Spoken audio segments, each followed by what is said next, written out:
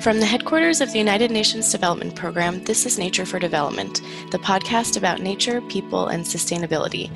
I'm your host, Maddie Craig. For this episode, we're joined by Sarah Rogerson, a researcher at Global Canopy Program. Global Canopy is an environmental organization that targets the market forces impacting forest loss. Sarah is here today to speak to us about the most recent Forest 500 report, which identifies the 500 most influential companies and financial institutions in forest risk supply chains and investment portfolios, and scores them on their commitments and actions to tackle deforestation. Welcome, Sarah. Thanks very much for having me. Thank you for joining us, Sarah. This year, the Forest 500 report is titled "The Companies Getting It Wrong on Deforestation." It mentions the main agricultural commodities that are driving deforestation. These are beef and leather, soy, palm oil, timber, and pulp and paper, things we find in many of the products we use every day. And many companies have set commitments through platforms like the New York Declaration on Forests and the Consumer Goods Forum, with the ultimate goal to eliminate deforestation from their supply chains by 2020. Could you share a brief overview of what this year's report found and what the status is on these company commitments? Of course. So as you say, many companies have signed up to or set their own commitments to tackle deforestation. But unfortunately, the overall picture at the moment is bleak. So although there are some relative leaders among the companies, there are many more laggards which are holding the rest back. Out of the 350 companies assessed, 140, so that's 40%, did not have any deforestation commitments for any of the commodities they're exposed to through their supply chains. And that proportion shows very little change since 2018. Even those with commitments are struggling to implement and meet the goals that they've set themselves, and the world as a whole is not on track to meet the 2020 target. We found that this year, 18 companies had removed or delayed the deadline for a commitment, and 4 had actually removed a commitment altogether. We also noted a lack of reporting against commitments, so nearly half of the companies with at least one commitment did not report progress. And without progress reporting, we really cannot tell how close these companies are to achieving the goals. What is the value of producing a report like this and promoting other resources and data that track company commitments? And how can this information be used to promote and motivate action by companies? Forest 500 is a watchdog which is able to track company commitments and call out those that drop or weaken their commitments. It's important for companies to know that they're being tracked and that they shouldn't set commitments that they won't be able to fulfill, as they'll be held to account by us and by campaigning organizations. It also showcases and rewards companies who are transparently setting and implementing strong commitments and their progress, and can help companies to see what their peers are doing. Tracking commitments among the most influential companies and financial institutions also lets us identify the gaps and where other interventions or greater engagement might be necessary. For instance, the proportion of companies headquartered in China that had deforestation commitments was far lower than Europe or North America. Thanks, Sarah. Despite what you've shared on the overall lack of progress globally, are there good examples of companies that scored well in the rankings and which have shown progress? If so, what are they doing well that other companies can learn from? As an example, Nestle scored highly. They're the third highest scoring company, and that's particularly impressive given that they are exposed to and assessed for so many commodities. They have particularly strong commitments for their sourcing of palm oil, soy, and paper for packaging, and they score well for reporting and implementing these as well. They also have strong social policies which they apply across all of their commodities. That's good news and a good example to learn from. For the companies that scored poorly, what are some of the challenges they face in achieving their deforestation commitments? And did you find any evidence for the reasons why the company commitments are falling short of successfully being implemented?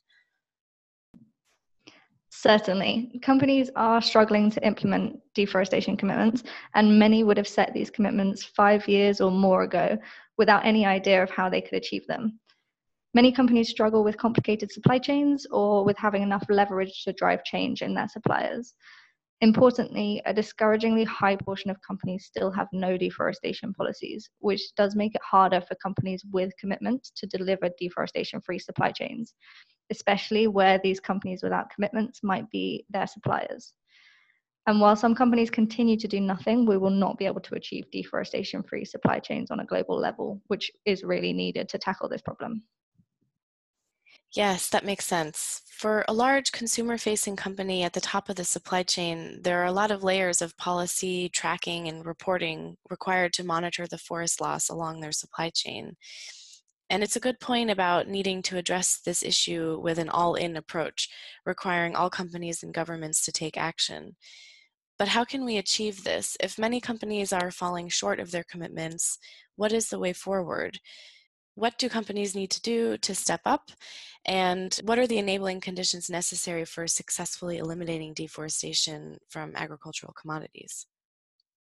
So companies that do have commitments need to be more transparent on their implementation, the problems, but also on their supply chains to really open up the middle of supply chains to more scrutiny and pressure. In order to move those companies that haven't even acknowledged the problem, we need greater pressure from these leaders and from elsewhere. And this is where governments can also play a part. By requiring action from companies, they will level the playing field between the leaders and those companies currently getting away with doing nothing. Governments and consumer markets could set requirements on due diligence for sourcing to tackle this.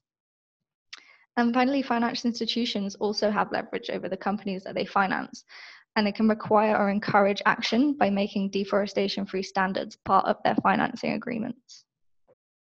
Speaking of finance, the report also ranks financial institutions on their deforestation policies. What is the role of finance in the deforestation problem, and how are these institutions doing in terms of reducing their forest footprint? Yes, we also assess 150 financial institutions that were identified as providing the most finance to the companies in the Forest 500. Financial institutions are assessed for all 4 commodities due to their exposure to each through the different companies and sectors that they finance. And this year, 68% did not have any policies for any of the commodities. So that's 102 of the 150 with the most influence that have no policy on deforestation. And only 1 in 5 had deforestation commitments for all of the commodities. This is despite over 200 international financial institutions signing a statement requesting companies to halt deforestation in the Amazon. Interestingly, of those more than 200, only 14 of them were among the most influential financial institutions with the most influence on tropical deforestation. And then among those 14, only 7 of them had any deforestation policies. So other than the immediate social and environmental impacts of deforestation, why should companies and financial institutions care about this? In other words, how will a lack of action on deforestation affect their bottom line? Companies are and will continue to see more pressure from governments and consumers, which will affect their overall reputation and also their profitability. For example, the EU Commission announced that they're considering introducing due diligence legislation, which would put a requirement on companies to mitigate the environmental, social, and governance risks in their supply chains. Ultimately, companies will be forced to comply with new standards, whether they're set by governments, financiers, or retailers. And this will impact their access to finance and markets if they do not take urgent action to tackle deforestation in their supply chains. Thanks, Sarah. Thanks again for sharing the results from this report and your insights on the way forward for tackling deforestation from agricultural commodities. It was a pleasure to learn from you. For our listeners, you can download the full report online at forest500.org. We hope you join us for the next episode of the Nature for Development podcast. Till next time.